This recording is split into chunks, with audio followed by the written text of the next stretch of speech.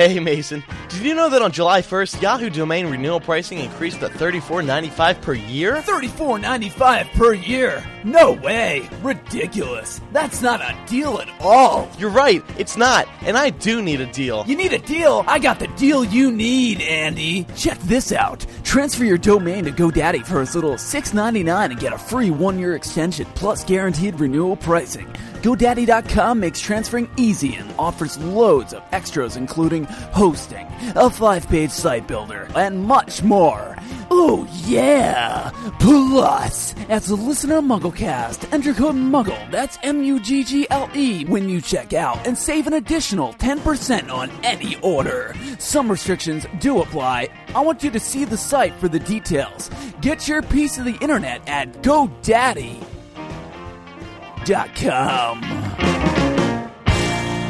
Today's podcast is also brought to you by Audible.com, the internet's leading provider of spoken word entertainment. What are you listening to after today's episode? How about a free audiobook download of your choice when you sign up? Log on to www.audiblepodcast.com/MuggleCast today for details. This is Professor McGonagall welcoming you all to MuggleCast, hoping you enjoyed. Dobby, come here. Here, Dobby. Yes, well, I'd just like to say how very pleased I am to introduce MuggleCast to all of you. Thank you. Because we're talking politics, Potter style, this is MuggleCast, episode 162 for November 5th, 2008.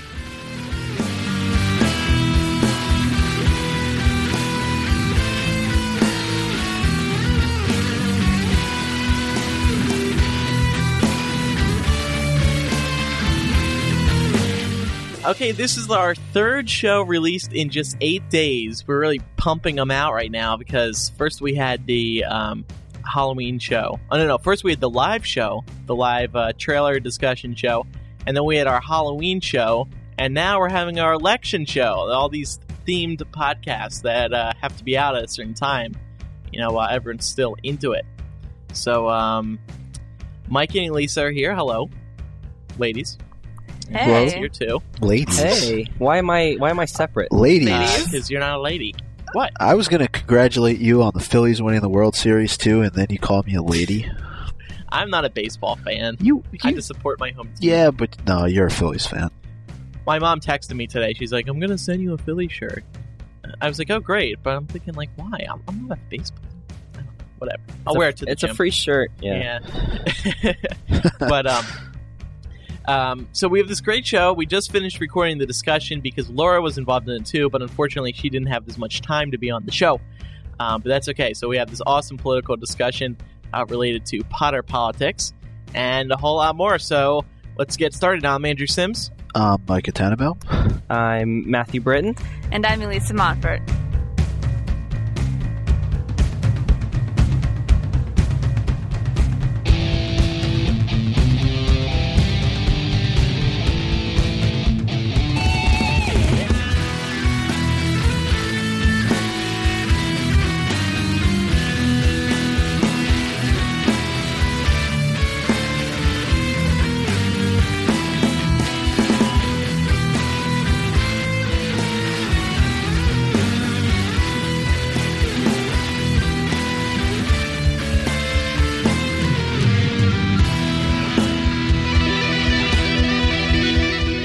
Okay, Micah, what is in the news this week? What? You don't know? Aren't you prepared? Not am I prepared? Sorry, I'm tired. We just discussed. Yeah, wow. All right. Anyway, try that again. I'm sorry. Well, here, let's start with it. While you're preparing, I'll start with this, because this is my story. On last week's episode, actually, it was episode 160, I was speculating a lot about whether or not WB would be asking for the trailer to be removed. And this isn't really news because it wasn't removed, but the trailer wasn't removed, which was kind of surprising because I heard that WB was considering it, and it looks like it never happens. So I just like to admit that I was wrong, and I do make mistakes. So I was surprised about that too, though. But I think, well, thank you, Lisa. I think that it just got spread all over the internet so quickly that it would have been impossible for them to take it down. Yeah, I think the internet is so vast that once it spreads, and it did happen over the weekend, like you mentioned, and clearly people are not working at WB as hard as we thought on the weekends, because if they were, they would have been taken down. Well, I was right about that. You were right about that. Yeah, I was wrong about that. I thought that they would have had somebody who would have been on this. Because you think when something like this would happen, they would be alerted to the problem, regardless of whether they're working or not. You know, even if you're at home on the weekends, all these people have BlackBerries, so they would know what was going on. Well, yeah, but they're not checking them as frequently because it's the weekend, and you know they have their personal phones with them when they're out and about. It was interesting though to me that Monday morning rolled around, and now all of a sudden they're aware of it, but they really couldn't do anything about it. So, yeah, in the future, there's this. If you're going to leak trailers, do it on the weekend. Well, that's exactly what I was saying. Also, these pictures that come out, there was a time back in May and June where a new Half-Blood Prince picture came out every Friday, and it seemed very strange. But when you think about it, it was every Friday because then WB. You know, that's essentially the weekend, even though they do work on Fridays. But WB, you know, they can't put it together to say, hey, take this down before they clock out for the weekend. So It was kind of interesting to watch and exciting. I know I was up kind of early to check my email to see if there was like, please remove immediately. Well, what was funny was I did think that we had gotten something because I checked my email that morning and I saw something and I'm like, wait, it's from Scholastic, not from Warner Brothers. So, well, it threw me off. That's what happens though. Whenever there's a big movie thing, or vice versa, whenever there's a big movie thing, the book people come out with some announcement. Whenever there's a big book thing, the movie people come out with some announcement to just like remind them that they're, you know, still alive and while the fan sites are active. Well, I was nervous because you told me, you said, make sure you check your email tomorrow morning because obviously we have that time difference, 3-hour difference. So if anything did come along, you wanted me to get something up there as fast as possible or take down the trailer. And, I was just sitting there all morning and then all of a sudden I saw this email from the guy over at Scholastic. I forget his name, and then I thought that it was from Warner Brothers. So I got played. I got punked. It is... It is still online, and as the saying goes, once it's on the internet, it's never off. It never leaves because, people save these things to their computers and forget about it. Who does that? Digital, baby. Digital. Did anyone else save a copy? No. I saved a copy in case they were going to take it down. Elisa, what were your thoughts on the trailer? You weren't on the show, so what do you think of it? No, I wasn't. I thought it was incredible. I loved it. I mean, I don't know what else to say. I thought it was brilliant. It exceeded my expectations for sure. And don't forget, ladies and gentlemen, today's podcast is brought to you by Audible.com, the leading provider in spoken word entertainment. Audible has over 35,000 titles to choose from to be downloaded and played back anywhere, just like MuggleCast. Log on to audiblepodcast.com/MuggleCast to get a free audiobook download of your choice when you sign up today. Again, go to audiblepodcast.com/MuggleCast for your free audiobook. Well, something that happened this week was Robbie Coltrane, who plays Hagrid, did an interview, and he discussed a little bit about Deathly Hallows and his, I guess you would say, motorbike scene. And but that's not really what I wanted to focus on. I'm wondering now, with Half-Blood Prince not coming out till July, and filming starting to take place for Deathly Hallows, are we going to see a lot more of Deathly Hallows hype overtaking Half-Blood Prince? And is this maybe something that Warner Brothers didn't think about before they decided to move the date? Because I guess it wouldn't make as much of a difference if we were somewhere in the middle with all these films. But we're talking about the final film in the Harry Potter series, starting to film in February. Is this going to be a problem for Half-Blood Prince? I don't really think so, because, when filming starts, typically you don't see much. There's going to be the occasional interview where they're like, yeah, we just started filming, it's going great, it's going to be the darkest one ever, sex, drugs, and Harry Potter. But I don't think there's going to be too much of a mix. Yeah. I'm looking at Half-Blood Prince background information. They started filming September 2007. And of course, that was right after the final book came out. And so I don't know. I don't think there's going to be a lot of mixing, though. I think it's a good point, though. Yeah, that was the one thing that came to mind. I mean, there really isn't a whole lot to the interview. He actually did 2 interviews, but that was really what came to mind when I was looking. I was thinking to myself, hey, is this going to have any impact for Half-Blood Prince? But somebody else who also did an interview this week was David Heyman with ComingSoon.net, and he talked about Half-Blood Prince. He said the film is complete except for a little tweak that they think that they're going to have to make. So interesting to maybe learn down the line what that tweak is going to be. Yeah. Mm-hmm. Well, he also noted that it's going to be a little inconvenient to stop filming for a week when they have to go do press for Half-Blood Prince. Well, he could complain to Warner Brothers then. Yeah. He only said a week, though, which kind of surprised me because the premieres themselves are usually 2 weeks apart. And, around both of those premieres, doing interviews and such, although I guess the UK premiere isn't hard to get to. I mean, it's an hour drive down from Leavesden Studios. So, I don't know. That was... He does seem... When you read this interview, don't you get a little feeling of frustration from him? Well, didn't he do an interview before this, though, where he talked about the film being pushed back, and he said that he didn't really see a problem with it? I forget the exact Yeah, he did. Yeah. Quote. He said... I mean, he reiterated what he said in this interview, too, which is that, WB is so good to us that we can't complain. You don't bite the hand that feeds you. Right. Yeah. Well, maybe it's because for a lot of these people that are involved in the movie, I would think that their schedules are dependent upon all these releases and events that they have to go to once the film is finally complete. And so if you're planning everything for November and then all of a sudden you get thrown into the middle of July, I mean, they'll be working on Deathly Hallows, but who knows what else he could have been working on at the time also, or will be working on at the time, because I'm sure he doesn't stick solely to one film. Right. Maybe that's what he's frustrated about. But he's always seemed to identify more with the fans, too, if you think about it.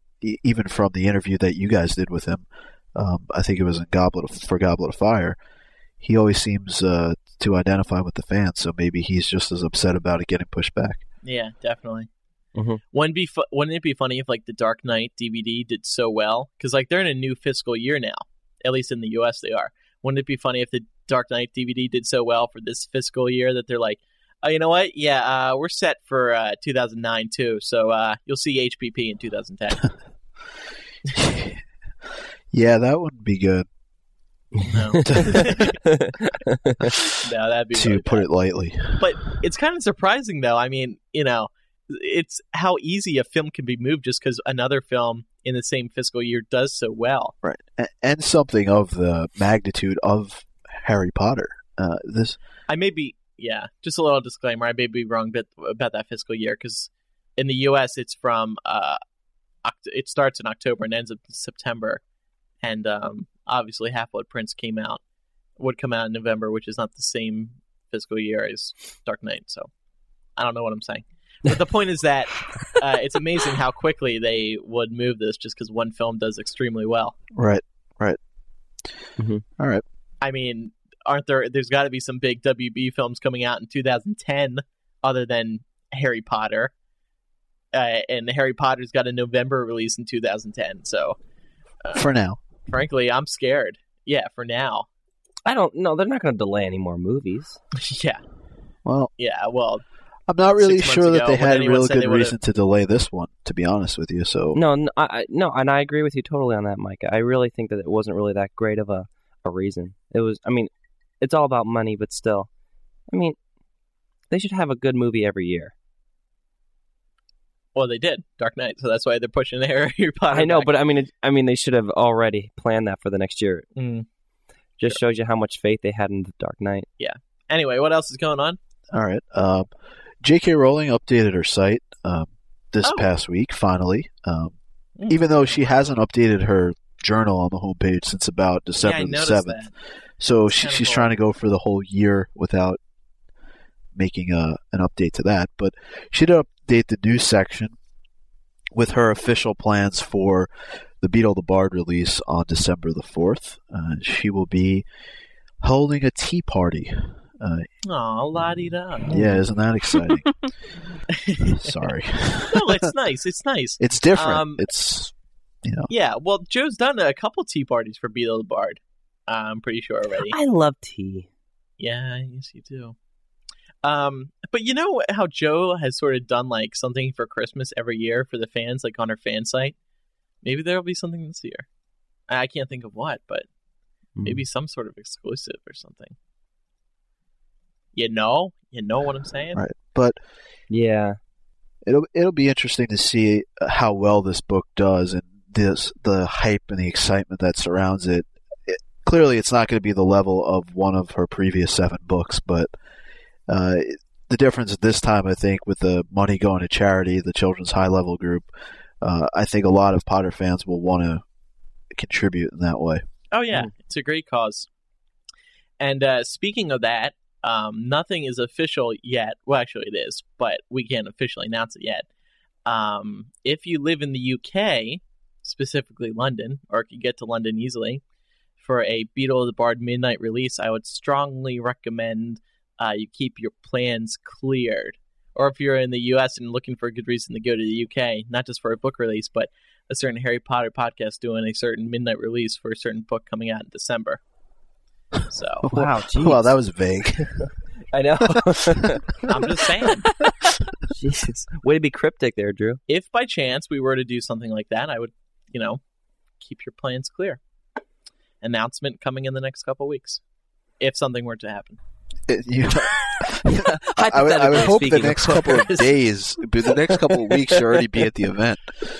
That's true. Yeah, people need time to book their train tickets and stuff. So, in the next week or so, you should hear from us in a bookstore, starting with W and ending in Otterstones. Mm-hmm. Well, I mean, how many more Harry Potter books is J.K. Rowling going to write? I mean, this is probably like the only relevant book. I hope she writes more related to this, or like Harry Potter related. Well, she might, but I mean, who knows what she's going to do? I still want to see what kind of book she's been saying she's going to write. That what's sorry, what? Well, in that suspenseful book yeah. that she was saying she was writing. I haven't heard anything about that. Yeah. Anyway, what? And I think that is that all for the news this week? I think it is. Yep. Cool. Okay. So, all right. Moving on to announcements this week. Don't forget to vote for us in the Podcast Awards. The 2008 Podcast Awards are happening right now, and voting is going through November 6th. A few more days. 6th. Do you have to vote every day, or do you? You don't have to vote every day, but you should to help us win. You can vote once every 24 hours. So if you vote at 3 p.m. one day, you cannot vote before 3 p.m. the next day. Oh, so makes you sense. have to vote at 3:01 p.m. Yeah. MuggleCast is nominated in entertainment, and our other Twilight podcast, Imprint, is nominated in the cultural arts category. So feel free, woot woot. So feel free to vote for other podcasts too in the other categories. And thank you so much for your support. Let's move on to Muggle Mail. Elisa, do you want to take the first one? Oh, sure. This one's from Jason Millis.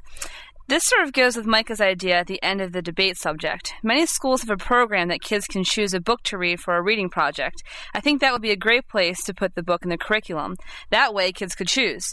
They should only use book 1 in the curriculum, wherever they put it, because the suspense could push them further. When they do it at our school, they give us an excerpt, sometimes a chapter, to read and see if we want to read the book. Kids might respond to that because they may know someone who reads the books or have seen the movies. The kids could tell their friends about them, and their friends would read it too. The parents would also have less of a case against the school districts because their kids aren't being forced to read them. I wouldn't have enjoyed the books as much if I did have to read them. I think of it sort of like when I practice my violin. I enjoy practicing when I decide to, not when my parents say, go practice. Yeah, so I think that's a pretty interesting way of looking at it. Yeah, that's a good point. Yeah, I don't even remember my point from the end of last episode, to be honest. It feels like so long ago with all the episodes we've recorded over the last week. But that's true. Yeah, no, this is an interesting point. Everyone liked your feedback about it the most, Micah, judging by all the emails we got about it. What can I say? I should be a moderator more often. Yeah. You should. Should take Jim Lair's place. Yeah. I don't know who he is. Okay. He is a news anchor on PBS. Our next email comes from Corey, and he writes, "Hi, guys. Strangely enough, Micah's suggestion at the end of one of the books being mandated in one of my classes was how I got into the series. I, too, had dismissed the series as hype at first, but was required for a children's literature class in college to read Sorcerer's Stone. I bought the book, and even though the course was canceled due to low enrollment, I figured I'd see what all the fuss was about.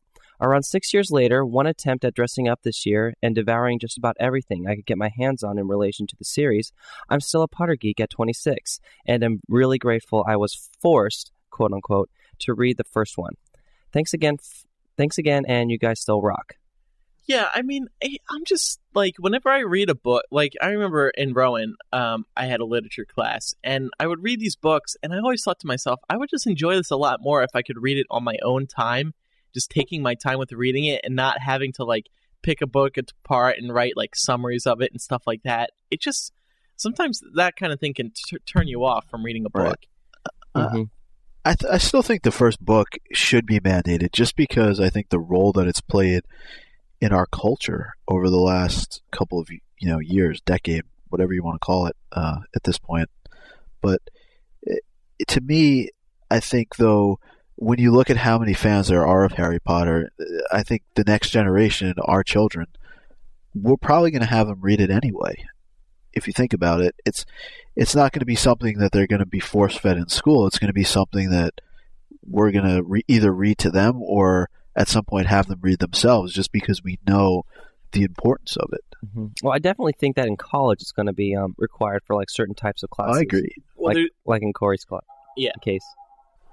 Yep. We've already seen some Harry Potter classes in schools that actually do this in colleges. And there's the occasional news report about it, and there's the occasional news story. So it is happening. Do any of you guys have a certain book that you were forced to read in class, and then you just read it at a later time on your own pace and you actually liked it?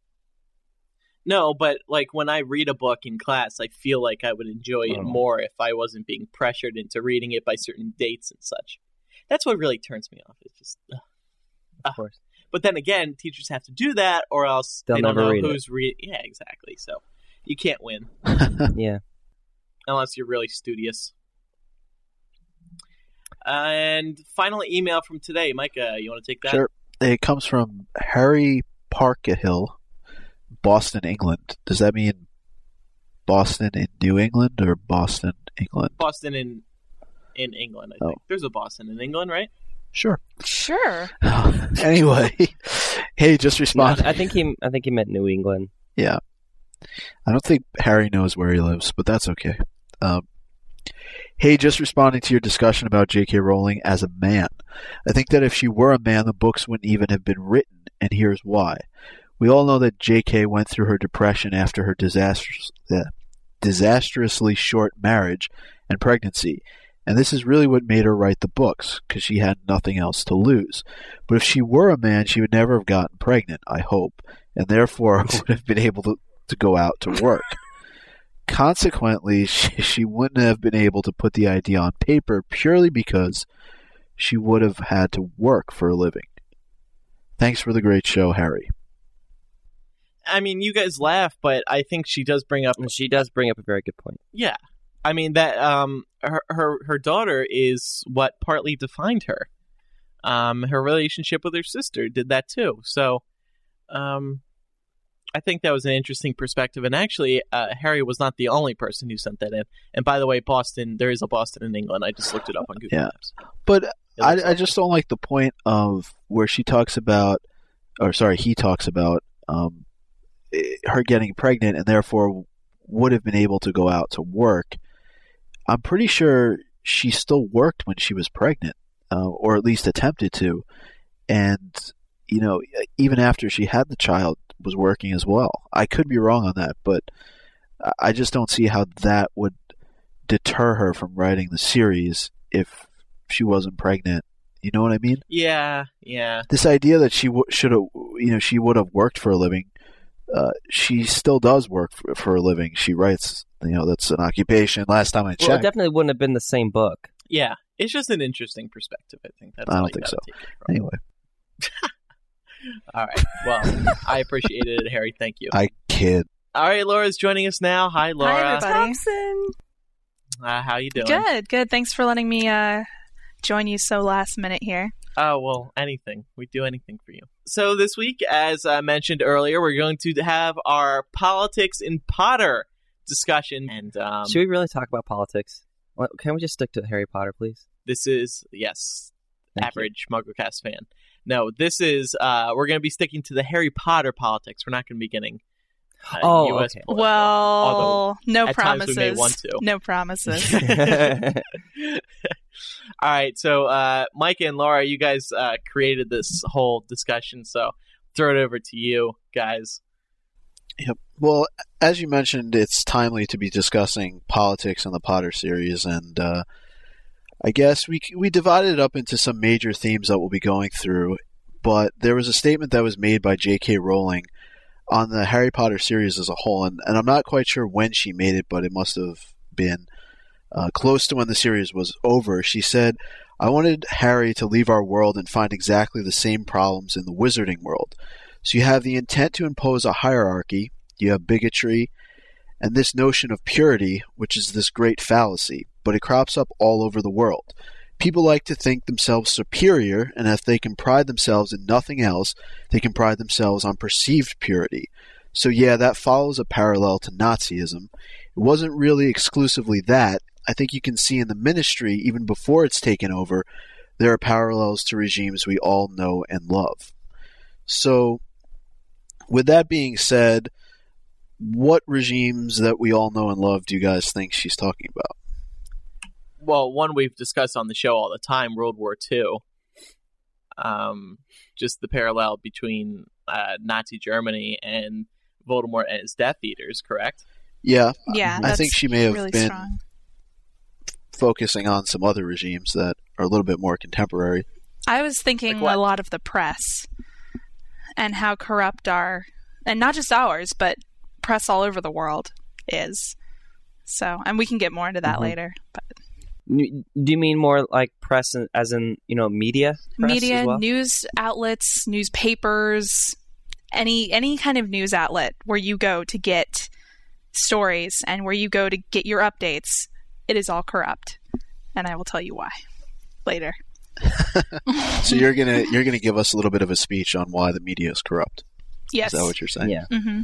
Cool. I have a feeling Laura's going to be talking a lot about propaganda, too. Yeah. Courtesy of my propaganda class. That class is awesome. But anyway, go ahead. I just thought she did a really good job when she said that she wanted Harry to experience the same things that take place in the real world.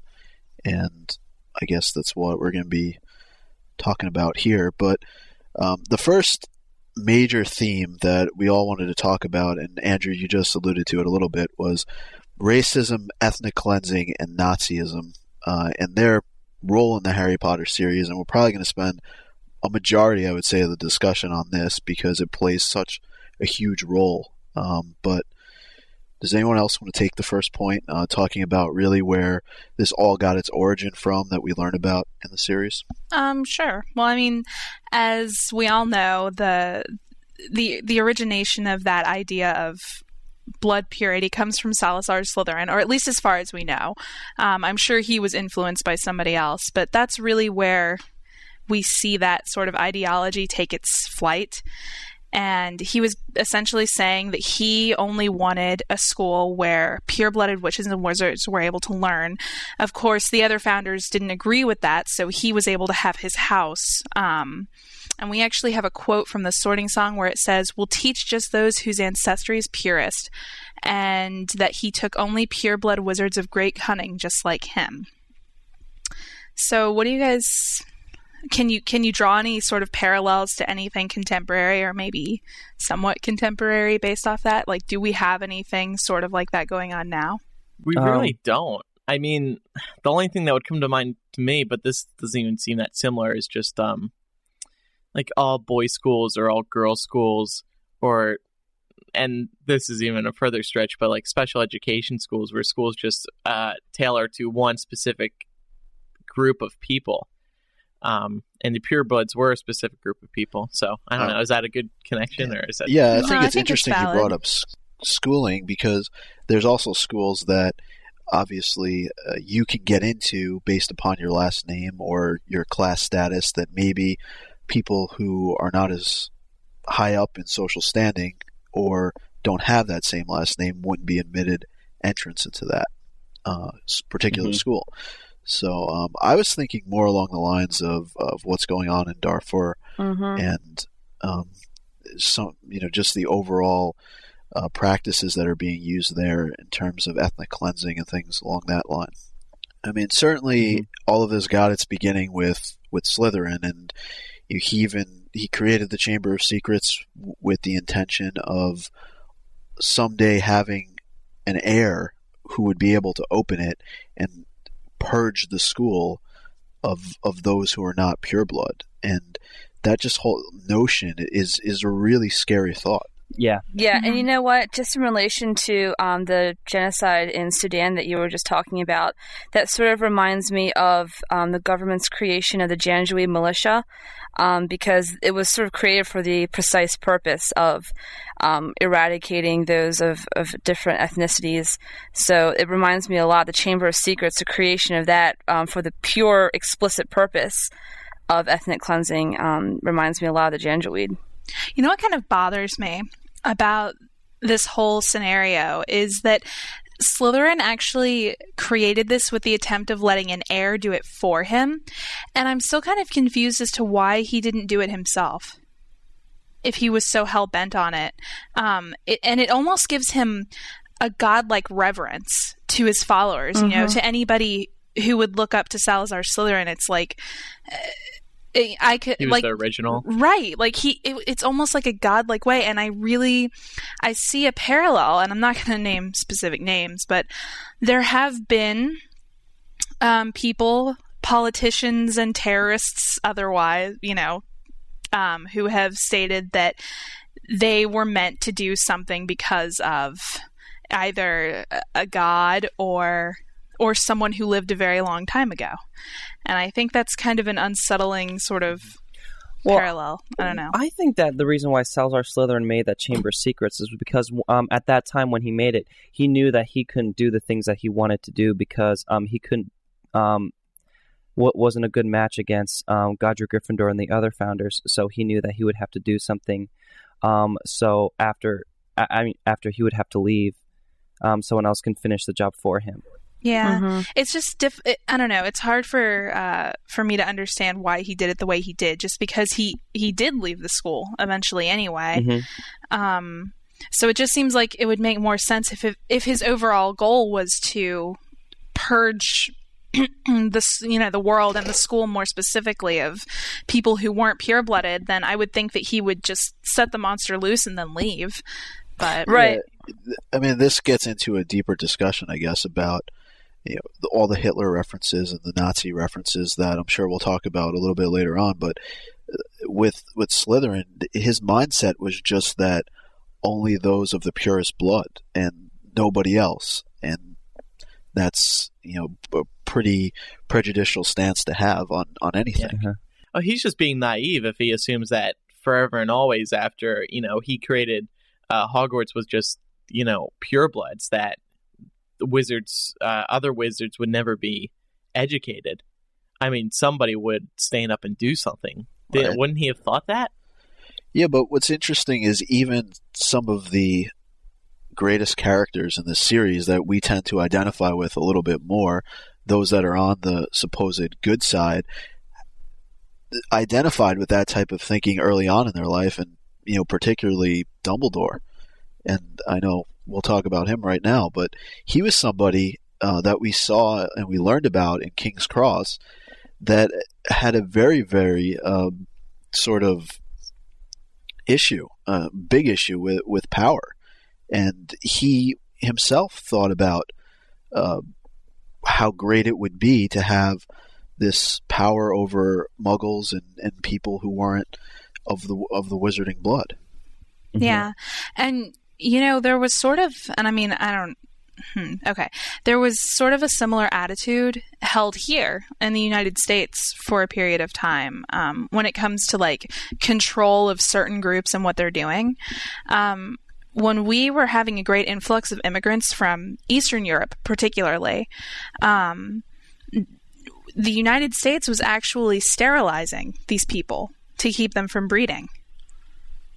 Because they didn't want, because this was the time, and it's sort of a parallel to now, because now we have such a great influx of immigrants from Mexico and other Latin American countries, and people really, or there's at least a very large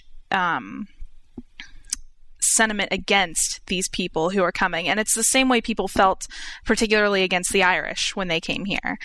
So it's sort of like that same idea of putting them, like making them their own group and sort of dehumanizing them, and then making it okay to deny them their basic human rights, which is what I think Slytherin was doing or attempting to do by not allowing half-bloods and Muggle-borns education. Mm-hmm. Yeah, Right. and I mean, like I said, he wasn't the only one, though, that thought along these lines. And I know we have a quote here about Dumbledore and Grindelwald, but anybody want to read it? The quote is, "It is a curious thing, Harry, but perhaps those who are best suited to power are those who have never sought it. Those who, like you, have leadership thrust upon them and take up the mantle because they must, and find to their own surprise that they will wear it well." Well, and it's also been discussed that Harry has a lot of qualities. That quote reminds me of this. Harry Potter has a lot of qualities like Salazar. They were both Parselmouths. They were both resourceful. They had a lot of determination. I mean, these qualities. What is Dumbledore trying to say here exactly? Well, he's basically trying to say that people who desire power and desire to be leaders are probably not the best people to do it because they become easily corrupt. Which kind of, I mean, just looking at the election, I always kind of felt like anybody who would want to run for president must be somewhat of an egomaniac because, whoa, that is quite an undertaking. And it's like, it makes you wonder, what is the motivation behind the people who are running for our public office? And, well, that's a good point, because you have to wonder, like, they always say, I'm doing it for you guys, but are they really? I mean, is there anyone out there who's that in love with the people of America so much that they would, take a role as huge as president? I mean, I don't know. Honestly, speaking as someone who has plans to be a politician one day, I can personally say that that's my motivation. Yeah, I'm not kidding. But you're maybe special, maybe Lisa. that's really naive. You're special, though. I am. It's because I'm a Badger, isn't it? Because I'm a Hufflepuff. Yeah. I know. Mm-hmm. But I mean, in all seriousness, I think there's a distinction to be made as well. I think that seizing power and is completely different than putting yourself up for a vote and respecting the rules of democracy and of a republic. But you see with Voldemort and every other dictator in the world, whether Stalin or Hitler or Mussolini, they've all seized power and taken it for themselves through a revolution or a revolt that oftentimes just completely ignored the rule of law. So I think there's a really big difference between trying to take power for yourself and then trying to just integrate into a political system. Right. Well, I think what J.K. Rowling meant when she did that quote was that she meant to say that leaders, the great leaders, are born when problems arise and when a leader is needed. I think she means that when you seek power for too much, more than personal gain, like Andrew said, you just get easily corrupted, and there's no balance between it. I think, Elisa, what you said too, the difference between those people you brought up and Dumbledore down the road is that he admits himself that he learned that he was not to be trusted with any sort of power. And right, we see him tell Harry specifically that he would never have taken the role of Minister of Magic for fear of him being corrupted by that power, just because of the other things that he enlightens with Harry, and he says, and I'll just read this quote here real fast, but he says, Grindelwald, you cannot imagine how his ideas caught me, Harry, inflamed me. Muggles forced into subservience, we wizards triumphant. Grindelwald and I, the glorious young leaders of the revolution. Oh, I had a few scruples. I assuaged my conscience with empty words. It would all be for the greater good, and any harm done would be repaid 100-fold in the benefit for wizards. Did I know in my heart of hearts what Gellert Grindelwald was? I think I did, but I closed my eyes. If the plans we were making come to fruition, all my dreams would come true. So, and that's Dumbledore speaking. Yeah, that kind of upsets me. Like, he would, he knows in the back of his mind about what's really happening, but he just chooses to ignore it and just try to let Grindelwald, cloud his mind, and he lets him do it, and he knows he's doing it because he had a fascination with him. I know. That's what just upsets me a little bit. But well, I mean, here's the thing: is that at least I think that happens to most people in their lives at some point. Probably not on such a grand scale as planning, a revolution or an oppression of a people. But I think that I would say the majority of people are fascinated and overtaken by some kind of concept or person, but not everyone. In fact, very few people have the courage and the perspective to look back and realize that's what happened and to admit to it. So for me, that whole dynamic that Dumbledore plays out here in this scene made me kind of respect him and love him even more in a way, because I felt like it proved how very wise he was, because a lot of times being wise isn't about always being right. It's about being able to admit when you were wrong. Yeah. Well, yeah, and as we discussed before, this just makes Dumbledore a very real person, too. Yeah. Right, exactly. Right. But it also shows that even somebody as great as him and as good as him had these ideas in his head, even though it was probably at a relatively young age, but it just shows that, how these types of ideas can really take hold of people, and how power is really a dangerous thing. Mm-hmm. But I guess we can move on. And I know we've talked about this on past shows, but the Deathly Hallows symbol shows up on the walls at Durmstrang, and it really did remind me of how the Nazis would use the swastika in different places to instill fear in those, and it's not just in World War II. It's obviously still used to this day to sort of represent racism and prejudice and things of that nature. Well, you know what I found the most fascinating about this is that both symbols they originated in sort of like a benign fashion. Exactly. I was going to say that too. Sorry. Yeah, the swastika originally, it was originally, I think it was Sanskrit for swastika, which means to be good.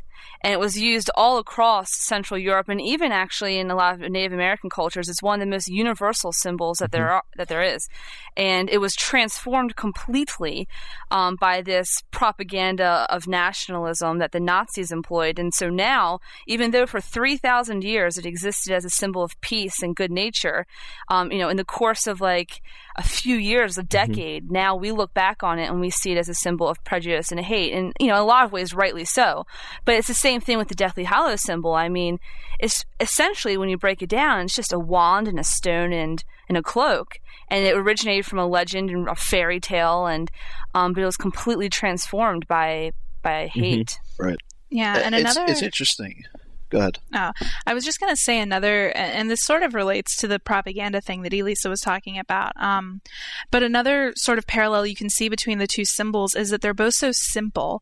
Like the whole point of having a propaganda campaign is you want it to be simple because you want people to remember it.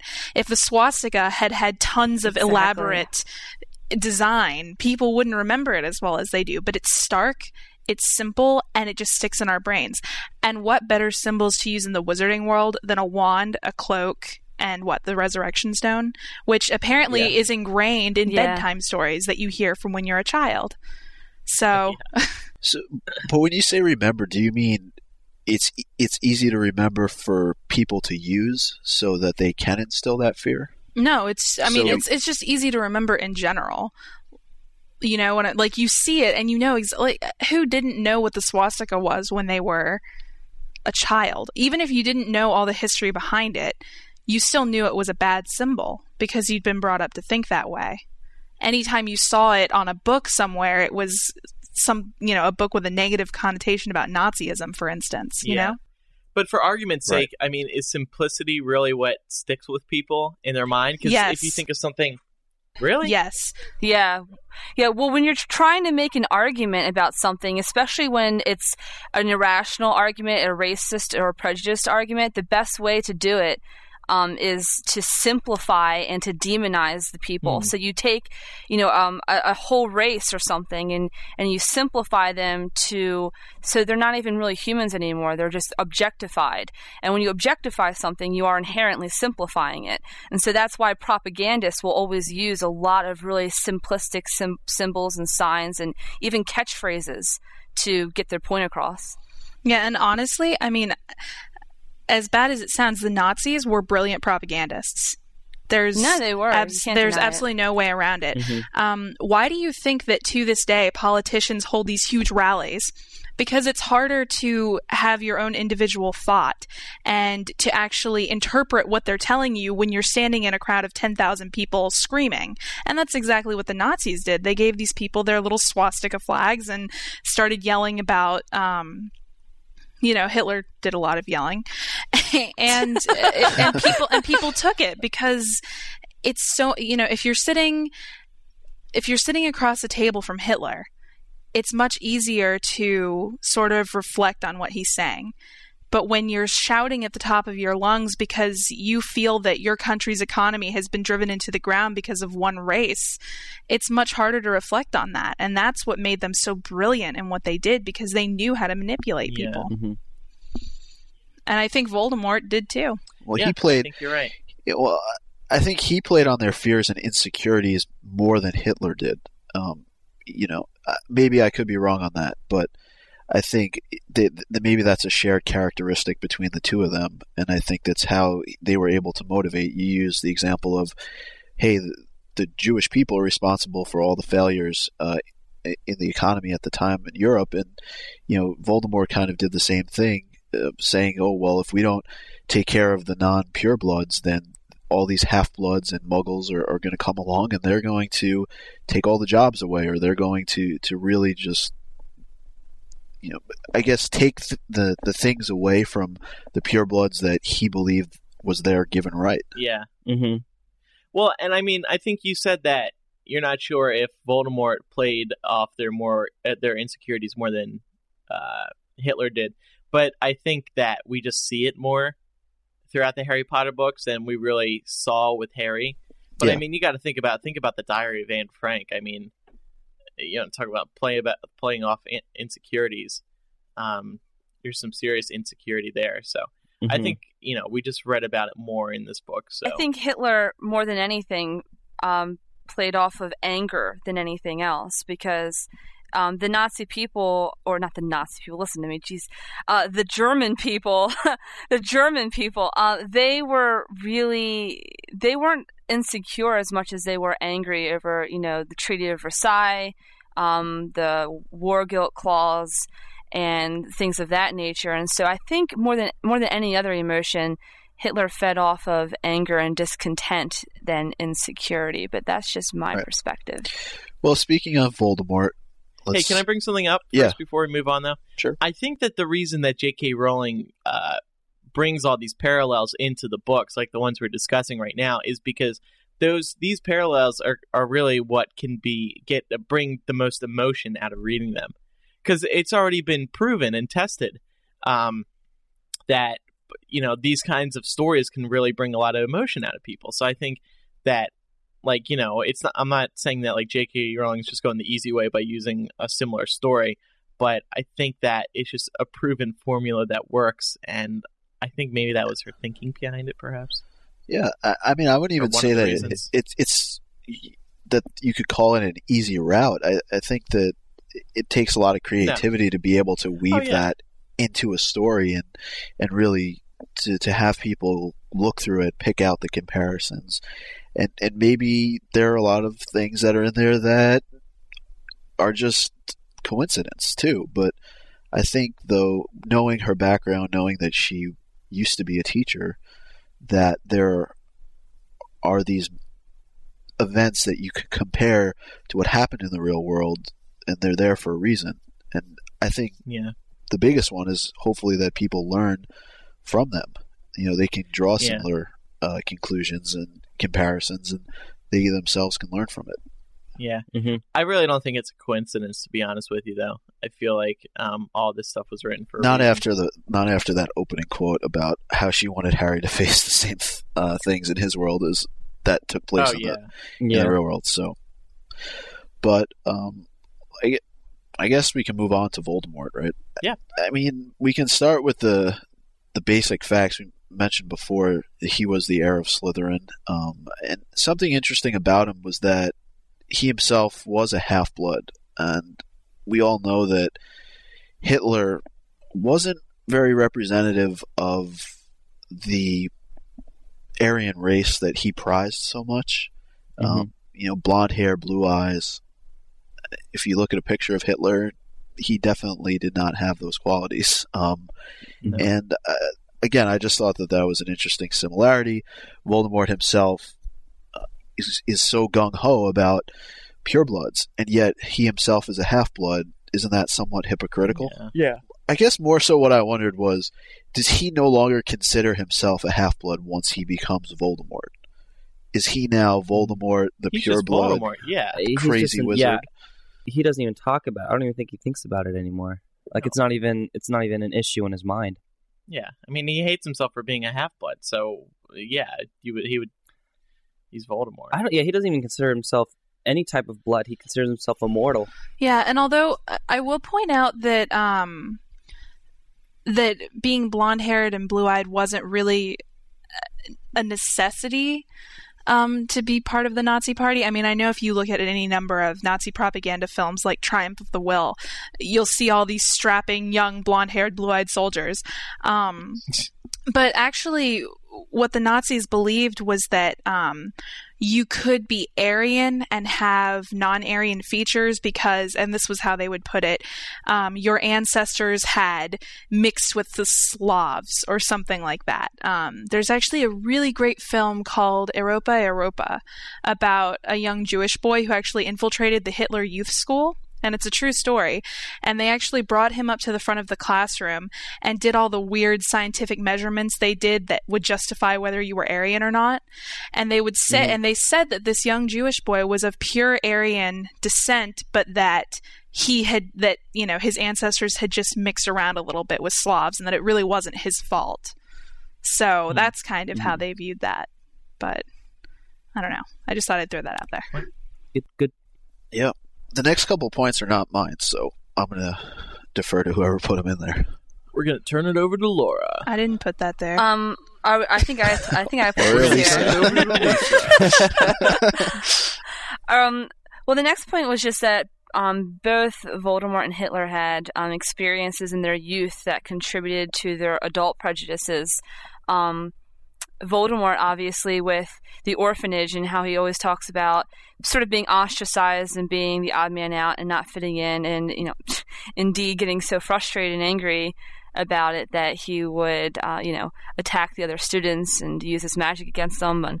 But Hitler had a similar experience when he was growing up. Hitler was actually Austrian. He was born in Austria, and when he grew up in his town, the economy was terrible, primarily because of the reparations that Austria had to pay after World War I. And he blamed the economy on the Jewish people because there was a high percentage of Jews in his particular town. So he just made this very, again, simplistic, though largely inaccurate connection between Jews and the economy. And this experience as a youth and growing up in sort of an impoverished country is a huge factor for why he had a prejudice against Jews later on in his life. And then you also mentioned that they both failed in their initial attempts to seize power. Oh, yeah, sorry, I lost a place in the Google Doc. Isn't that when he wrote that huge rambling sentence of a novel Mein Kampf. Didn't he write that in prison? Yeah, exactly. Hitler tried seizing power first with the beer hall putsch, and it failed miserably. And he contemplated suicide afterwards, and was thrown in jail, and that's where he wrote Mein Kampf. But then, of course, later, his second rise to power, he was much more successful, or closer to succeeding in what his ultimate goal was. And I see a parallel with Voldemort as well. Just in that Voldemort tried to rise to power, failed, and he failed the second time as well, but so did Hitler. But I think the second time they both came closer. Yeah. Mm-hmm. Right. This is these parallels really are this may sound weird, but I think they are pretty beautiful. Just like comparing like the Death Eaters to Nazi Germany. Yeah. It's just so well done. Well, we can talk about them, I guess. Voldemort, he organized an army who followed his every word and feared his every act. And Elisa and Laura, you guys are far more informed on this than I am, but I know Hitler did some of the same thing, but wasn't it more because people actually believed in what he said, not that they feared his every act? Yeah, I mean, there was, like I said, there was a lot of anger with Hitler. There was a lot of anger among the German people for the reparations and the war guilt clause in the Treaty of Versailles. So it started out initially, I think eventually it definitely evolved into a dynamic of fear and oppression for sure. But I think initially, Hitler, it's important to remember, is that initially Hitler was elected. He was appointed as chancellor, and he was elected by his party. He, with the exception of the initial beer hall putsch from which he tried to seize power, after that, he learned his lesson and realized that the only way to actually take power is to do it through democratic means, and he did. And obviously, the only way to do that through democratic means is to have the power of the people on your side. So initially, he was an extremely popular figure. Right, as opposed to Voldemort, who was not. Right. Certainly not among the entire magical world as Hitler was with the German people now. Now, what about this point about Voldemort sort of mobilizing in a somewhat underground manner? Bless you. That's what she thinks about that. But him mobilizing in a somewhat underground manner, similar to Hitler. I mean, you mentioned very early on he had this beer hall approach. I mean, Voldemort wasn't going around to all the local taverns and pitching his ideas, but he kind of went about it in a comparative way. I always have this idea of Voldemort sort of just going from place to place to place in a kind of a very concealed manner and recruiting people that way. You know what I mean? It's like, and I mean, this isn't really a joke, but it's sort of like Osama bin Laden style, how he's just always hiding in the caves and we can never find him. Similar to how Voldemort can never really be found unless he wanted to be found.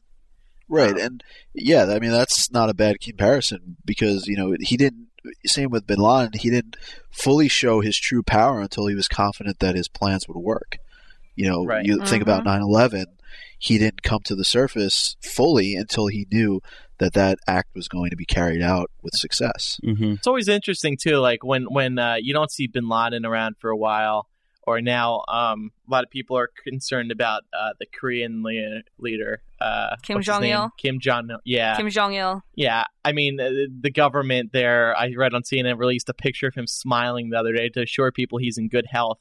I kind of always wish that, like, in Harry Potter, it would have been cool to see some of that. Like, is Voldemort even still alive? Do we even know? I mean, there's not that much time in the books to do that because, like, this is only over 7 years. So moving on to the Death Eaters, we just mentioned briefly before, very similar to the Nazis catching on and following Hitler.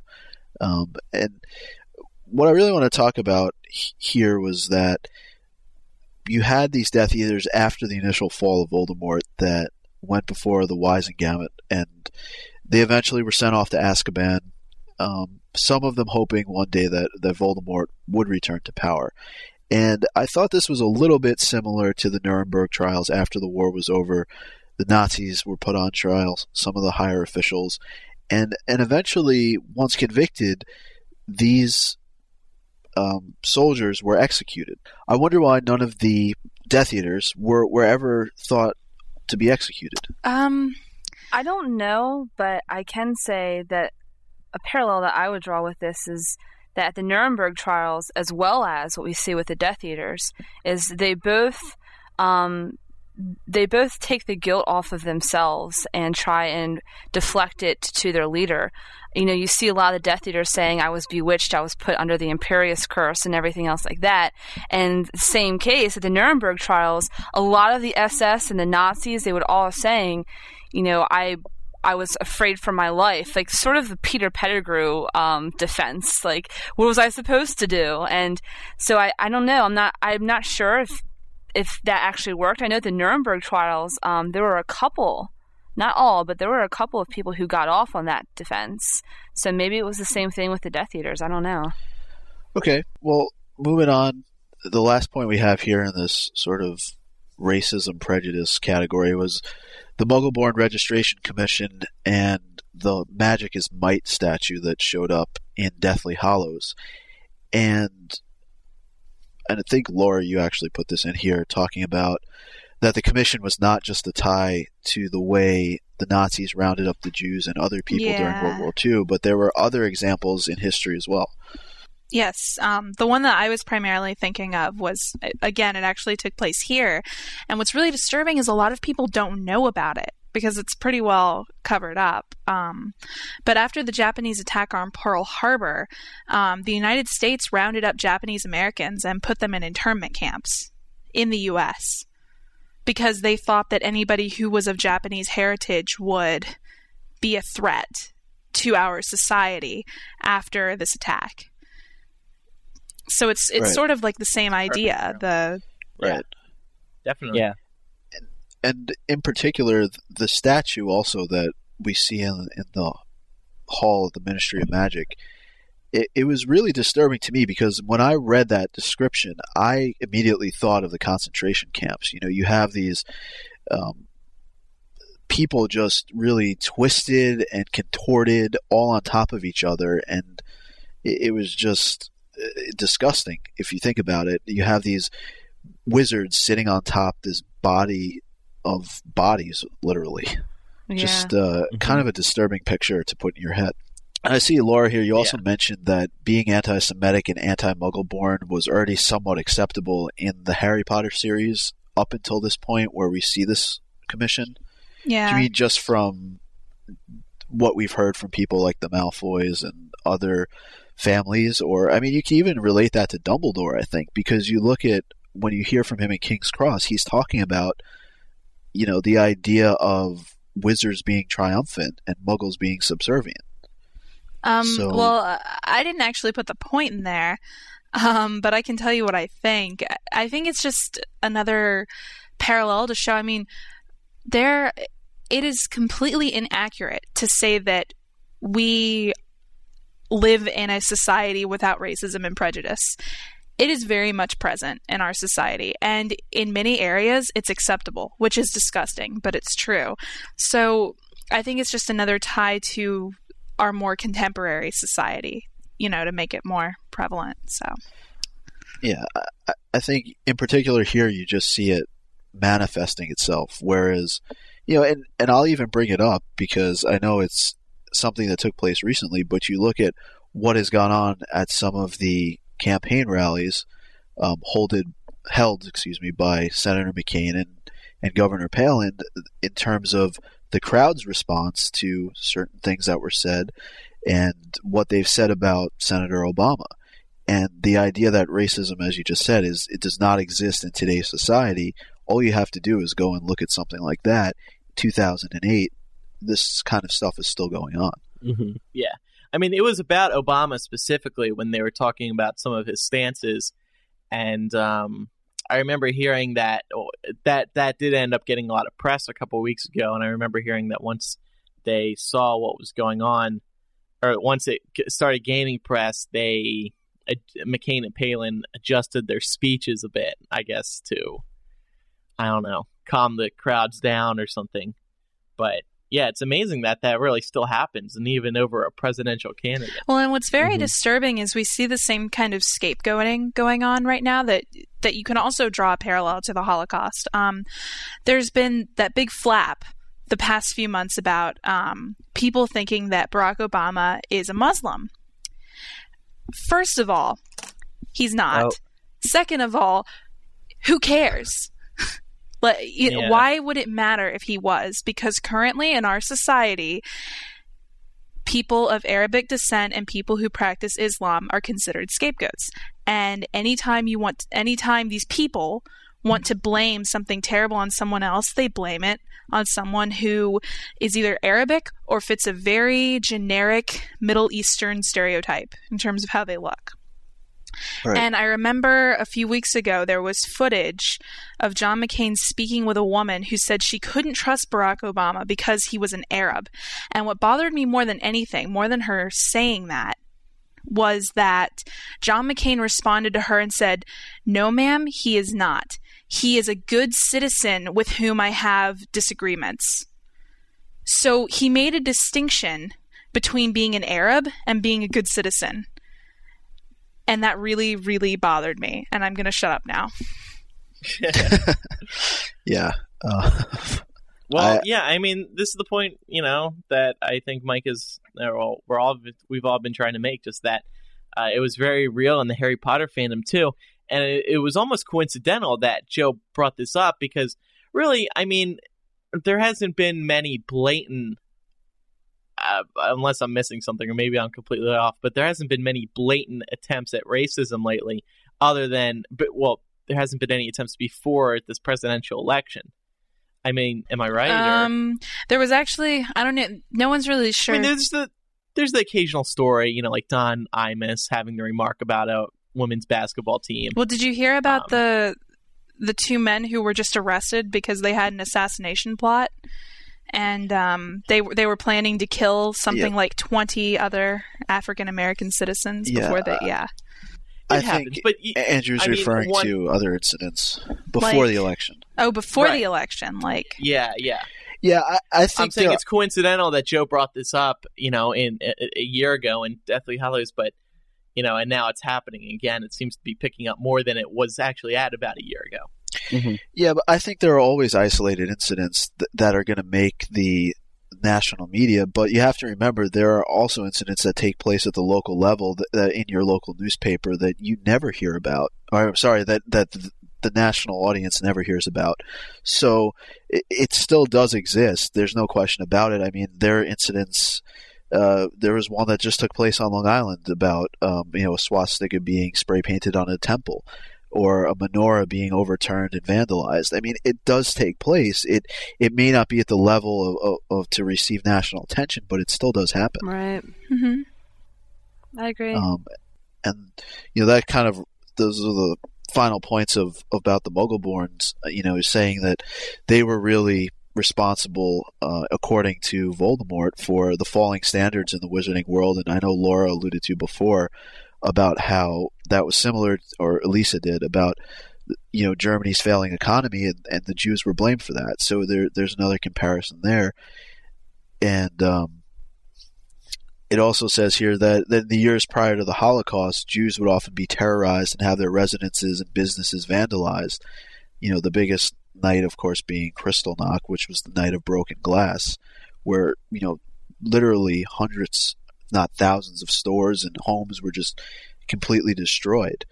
And I think Laura here pointed out there's a similar incident with a Muggle family in Goblet of Fire, where they're tortured at the Quidditch World Cup, and nobody really thinks of it as being against the law. They just see it as happening, and they kind of turn a blind eye because they're all running for their lives themselves. The final point we wanted to make here on this topic was that even Ron said that he would tell everyone Hermione was his cousin, so Hermione wasn't known as a mudblood. And oftentimes friends of Jewish families would attempt to do this too. So another good parallel, and a very interesting and slightly more hidden one, I think. Well, yeah, you brought up Anne Frank before. That's a perfect example of that. Yeah, exactly. Mm-hmm. It's an amazing story. All right. Movie. So we finally moved off our first point there of racism and ethnic cleansing and Nazism. Happy Election Day. Yeah, exactly. The remainder of the points, I guess, are a little bit shorter, but one of the things I just wanted to touch on real fast was the evils of war, and obviously with a lot going on with our country here in the U.S., and others around the world who are helping out. But J.K. Rowling said, I very consciously wanted to show what is one of the great evils of war, which is that totally innocent people are slaughtered. Another great evil of war is that children lose their families. So, and I mean, this is her talking about the deaths in Book 7, I guess, or just as a whole. Yeah, I mean, yeah, that was one of the. Like, I remember the first quote when Joe said, like, oh, it's going to be a bloodbath, and, like, the press picked that up. And everyone said, well, you know, of course the press eats that kind of stuff up, but really it's not a surprise because they are going into a war and innocent people would die. So yeah, I actually think this was in response to a question about why Remus and Tonks had to die. Oh, okay. And it makes sense if you think about it. They were just boring characters. It does make sense, although people... Max! Oh my god! Blasphemy. Kick him off the show now. You're banned from the show. No. Mic off. No more mic. No, we needed a good laugh. This was too serious of a show so far. Hey, his mic's I did off not 10 find minutes. insulting Remus Lupin funny. Put my mic up. Thank you. There you go. Matt. Okay. What? Do you have any apologies or anything to say? No. Yeah, I'm sorry. Sorry, your mic's off. Sorry, can't hear you. Joke's over. Yeah. All right, so moving away from war, obviously played a big role in the series. But now ministry corruption, educational reform, and biased media, huge topics in and of themselves. But this is something I think Laura and Elisa are going to have a lot of fun with, particularly the ignorance of Cornelius Fudge throughout the course of the Harry Potter series. And one interesting thing that J.K. Rowling said was that you should question authority and you should not assume that the establishment or the press tells you all of the truth. And an interesting quote by Dumbledore from Goblet of Fire. He says, "You are blinded by the love of the office you hold, Cornelius. You place too much importance, and you always have done, on the so-called purity of blood. You fail to recognize that it matters not what someone is born, but what they grow up to be." So, Laura, I'll let you go off. Obviously, Cornelius... I hate him just as much as Umbridge, to be honest with you, in the series, and he's just a piece of work. Yeah, I mean, I don't know that there's tons that we can say about him, and I kind of have a very biased opinion that I put in the rightly that I won't share. Yeah, you know, before I even read that, I realized, is Jo trying to pull any parallels here? I mean, in all seriousness, do you think she is? Like, because everything else in the ministry seems to be some sort of parallel. So does Fudge have any? Yeah. Actually... I mean, we can point the finger on Jo. Well, instead of us being political, it's Jo. The bullet point actually got moved down to the Prophet and the Quibbler, but she said in an interview that he was based on the character of Neville Chamberlain, who was a British Prime Minister in the late 1930s. And Chamberlain so hoped to avert another war in Europe that he looked the other way when it came to the Nazi regime's atrocities and allowed Germany to annex parts of Czechoslovakia, calling it peace for our time. He eventually declared war on Germany when Hitler invaded Poland. Chamberlain was succeeded as Prime Minister by Winston Churchill. So again, more World War II referencing, and you can clearly see the similarities between Chamberlain and Fudge. Just sort of really turning a blind eye to everything that's going on and acting in complete and utter ignorance. Well, it seems to me then if she's making this parallel between Chamberlain and Cornelius Fudge, Chamberlain's known for what she's talking about here, this turning a blind eye. The technical term for that is appeasement. So it seems to me that if she's drawing this parallel between the two, that the character of Cornelius Fudge is a rather strong speaking out of against appeasement and the whole concept of appeasing one's enemies to get peace for oneself. Yeah, I was just going to kind of throw this little point in here really quickly. I don't know if any of you remember. But there are a lot of people who try to draw comparisons between Voldemort and George Bush and other characters in the series. There are a lot of characters people try to compare to George Bush. But actually in Chapter 1 of Half-Blood Prince, and this is just my opinion, it's Chapter 1, The Other Minister. It's talking about the Prime Minister of England. And it said, he was waiting for a call from the president of a far distant country, and between wondering when the wretched man would telephone and trying to suppress unpleasant memories of what had been a very long, tiring, and difficult week, blah, blah, blah. It goes on from there. I think that was her little nod towards our Commander-in-Chief, but that's just me. I think you have a point there. But I mean, there's very little. It's very subtle, though. That's what's great about it. Yeah. Like, it could be anyone you want it to be, which is probably what's best about it. But considering the political climate, I mean, maybe it's a coincidence. I mean, maybe this one could be a coincidence, or at least the parallel you're trying to draw, because there haven't been any United States related parallels. I don't think in United States specifically parallels in the Harry Potter books. So I don't know if that would make any difference, but no. Right. But considering the relationship that the United States and Britain have, I'll just leave it at that. And Elisa's informing me that I'm going to get death threats. So if I was a betting man, I would say that J.K. Rowling is not too fond of George W. Bush, and we should leave it at that. Well, I mean, considering she gave how much money to the Labour Party? Yeah, the Labour Right. Party. Yeah. Yep. Next part of it has to do with the press, and I know that Laura, you put most of the press-related stuff in here, and we were talking a little bit about it before the show, how you feel that the press can often manipulate people who read their right, of news. course. What's really disturbing about the press in general, and it's really a parallel that we see in Harry Potter, is that all of our media outlets are owned by the same 4 or 5 people who have very vested interests in what those outlets are reporting to us.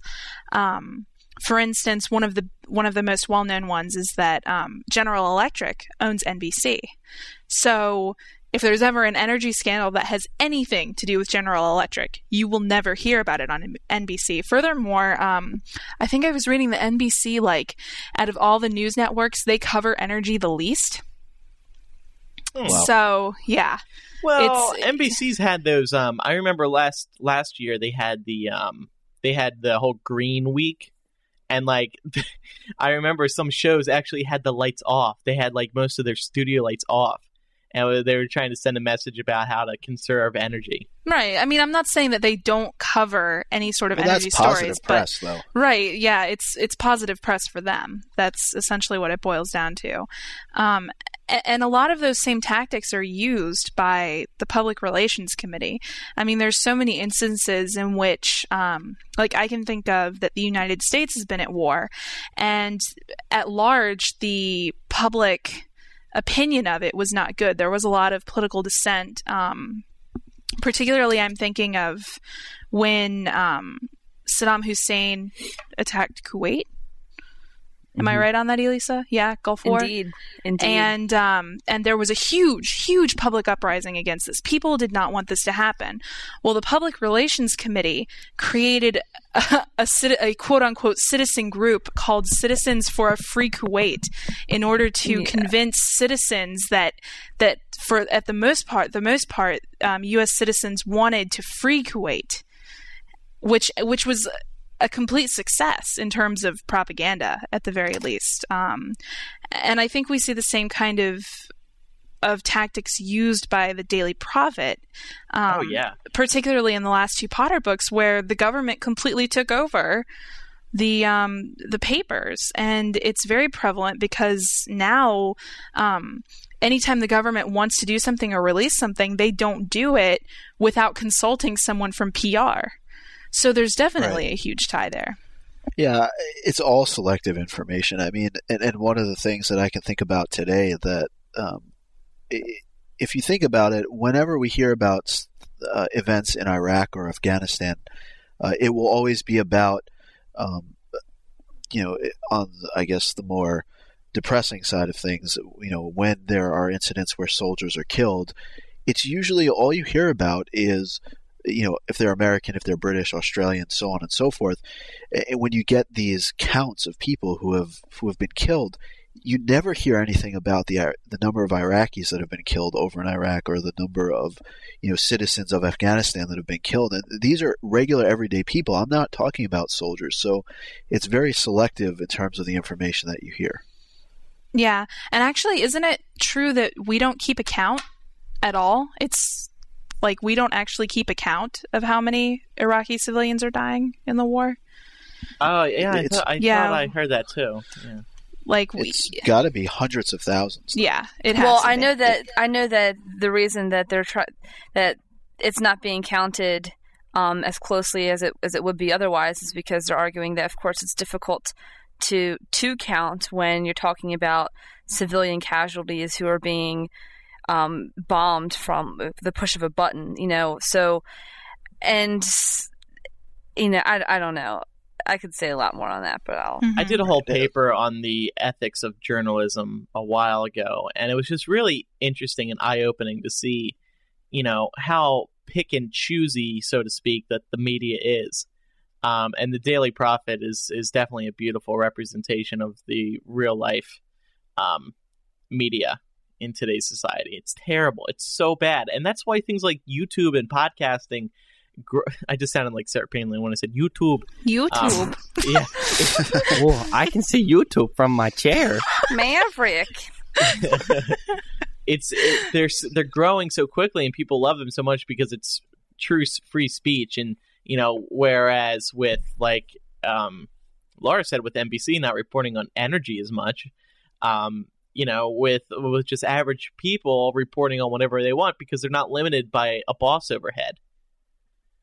And that's the beauty of podcasting specifically. Yeah.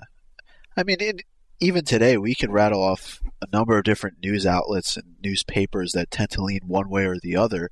And it's kind of scary, though, because it's all crafted to that particular audience. And if you don't know any better, what are you really learning? You're not learning the truth at all. You're learning a skewed version of the truth.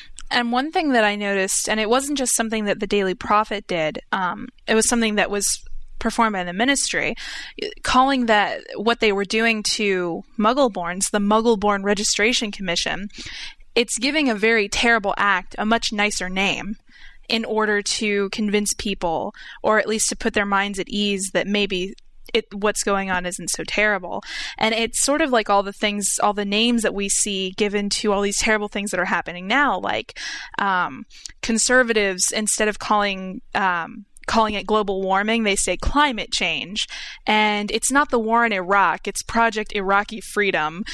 And it's very disturbing how just giving something a positive connotation completely changes the way a lot of people think about it. Yeah, no, you're absolutely right.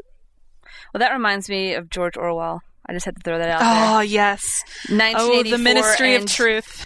The Ministry of Truth and Newspeak and euphemisms and, the whole... Yeah, that's very Orwellian. And I also just want to bring up really quick that I think the beauty of the Daily Prophet dynamic is that the Daily Prophet is supposed to represent, theoretically, just like all newspapers and press and media, at least in Western democracies, is supposed to represent, a beacon of information and truth, and the people behind it are supposed to have good intentions. So I think the Daily Prophet really exemplifies how evil doesn't just come from bad people. That evil isn't necessarily a person or a tangible object. It's also, when someone with good intentions does something wrong. So people who are trying to do something good, who are trying to, put the truth out there, are not doing it because they think they're doing something good, and it's really only hurting everyone else. So I think the Daily Prophet's lesson is that, you can't even people that you think you can trust in war times, you can't, because the propaganda machine is always rolling. Yeah.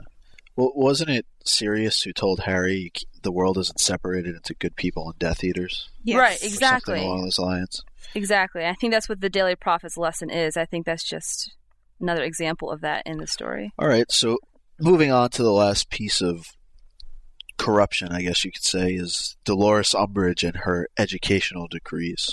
And your favorite character, Andrew. Yes. Yeah, no, she really is. So apparently education is extremely corrupt, particularly here in the United States. Laura, would you care to enlighten me? Oh, well, I was thinking specifically in terms of the area where I'm from. I know that as a homeschooler, during 3 years of high school, I really got to experience how corrupt at least my local educational system was. For starters, they really tried to discourage me from leaving the public school system.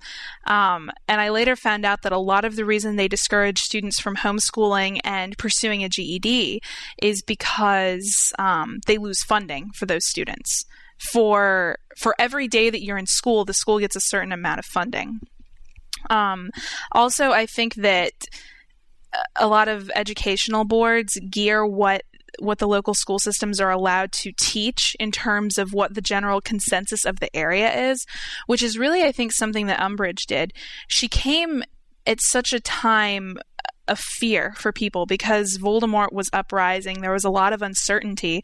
And when you take a large mass of uncertain people, it's very, very easy to bend them to your will and say, look, I'm just doing this to protect you and doing this to protect your children. And that's all you have to do in order to convince them that what you're doing is right.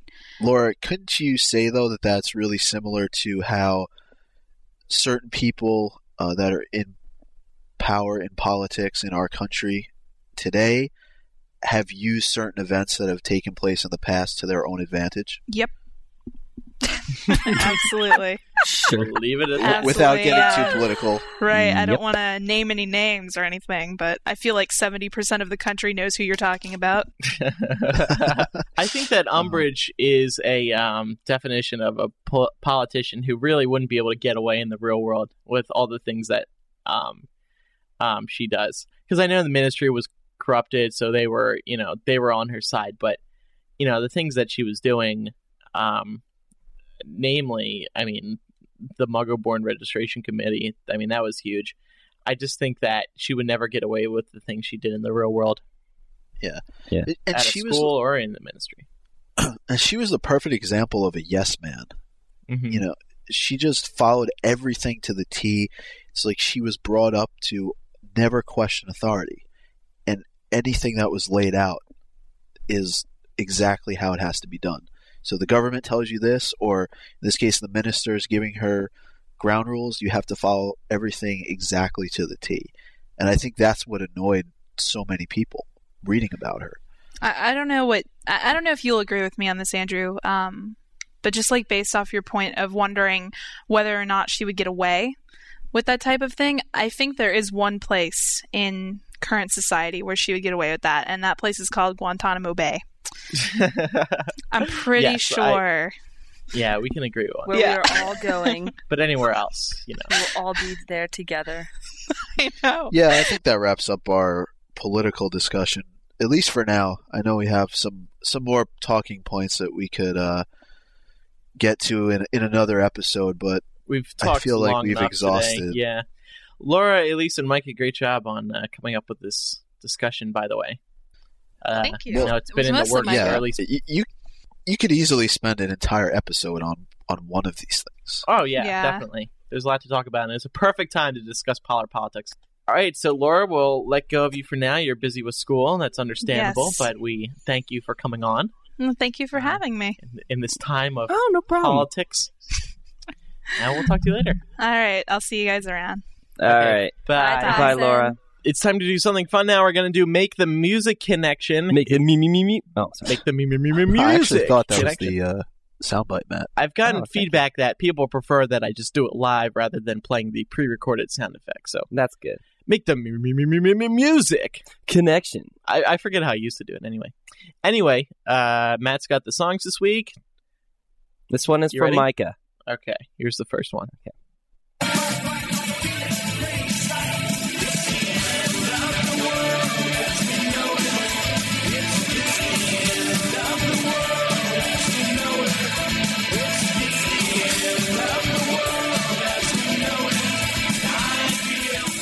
the end of the world as we know it. I don't know. I think that would be a really cool song to play after McGonagall casts that spell where all the statues and portraits and everything else in Hogwarts comes to life and they go running down. But that's not the end of the world. No. That's the beginning of something new. That's good, Micah. That's good. All right, how about Lisa, you next. Okay. Elisa, this one's for you. Okay.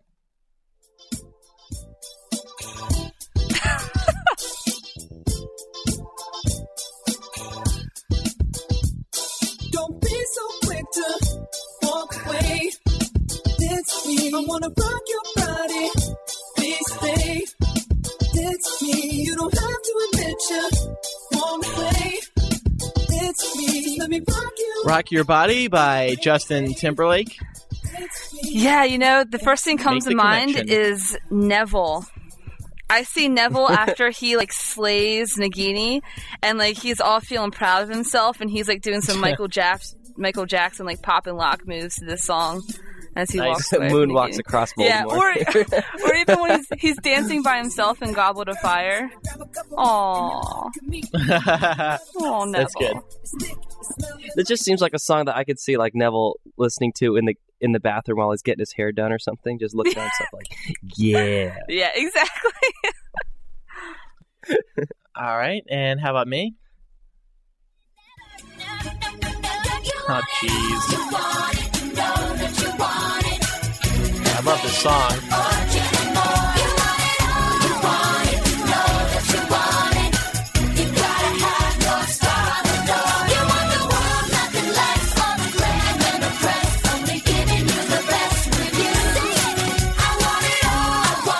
This is I Want It All from the new hit movie High School Musical 3, of course, as everyone knows. I saw Micah get excited as soon as the song started playing. Oh, yeah. I was actually dancing here. You couldn't see it. Singing along, to be honest. You sound exhilarated. Yeah. If I had to make a connection between this, it would be in Book 7 when Harry and Hermione, the trio is learning about the Horcruxes, and they're deciding to go out on a mission and actually go and get them all, to leave the burrow and go get them all. So that's how you make the music connection. Okay, we're gonna now go to This Week in MuggleCast History.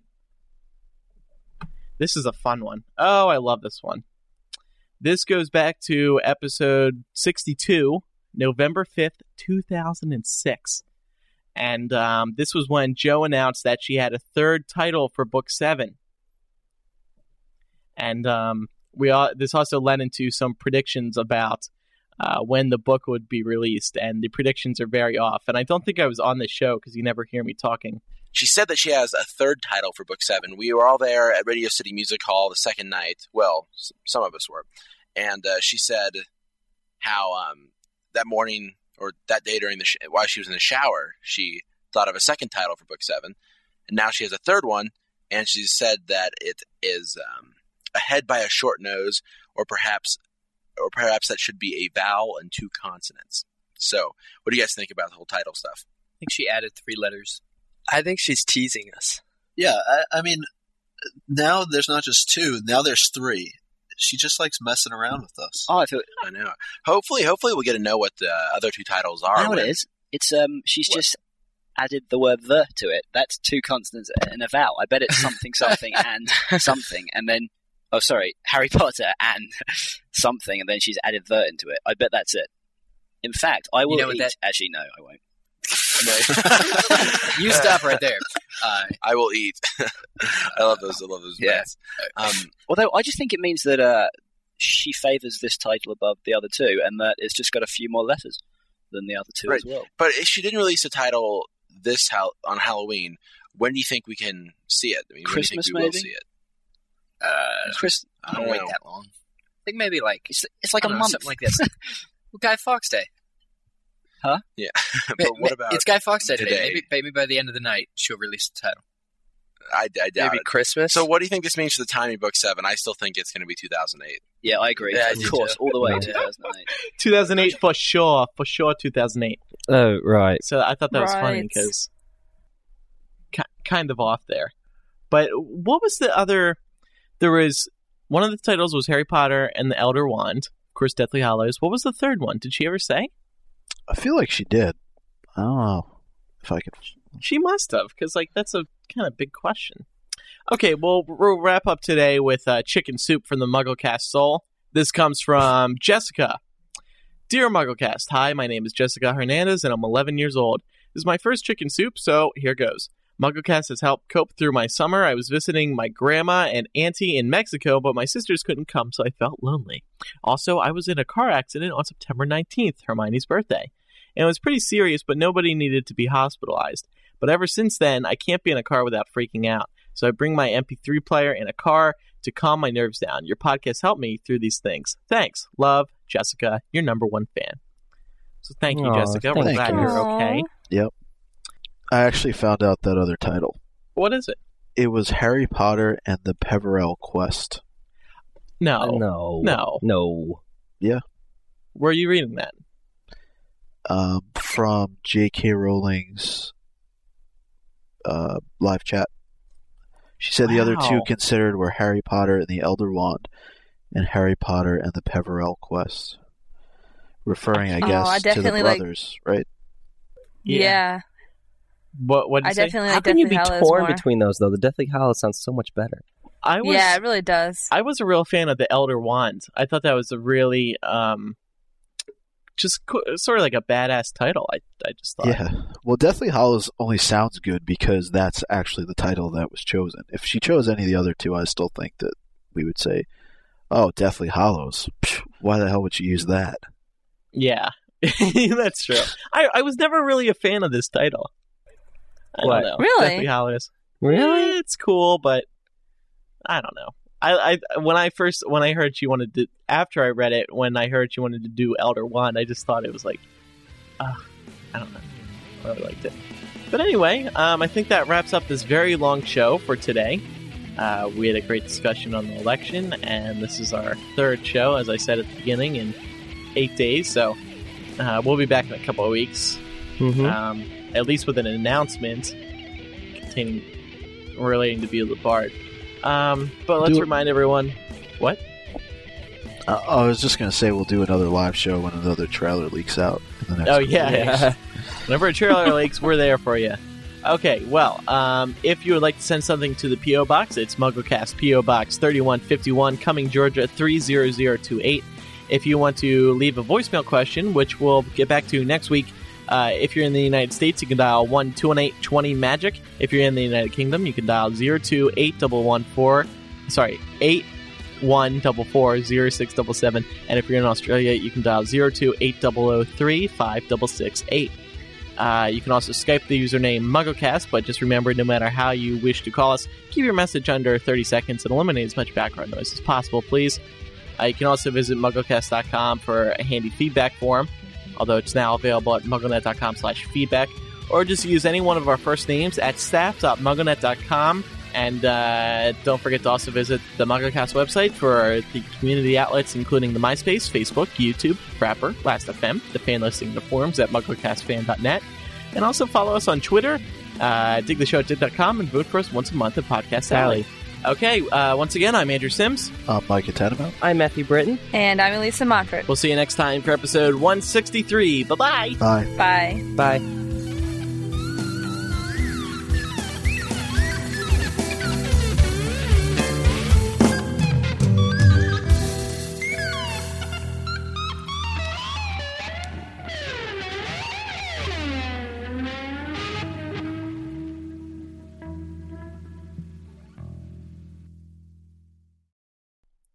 Sorry, go back to your history class. I'll go back to sleep. Oh. You know you love it, Matt. You know you love it. You do.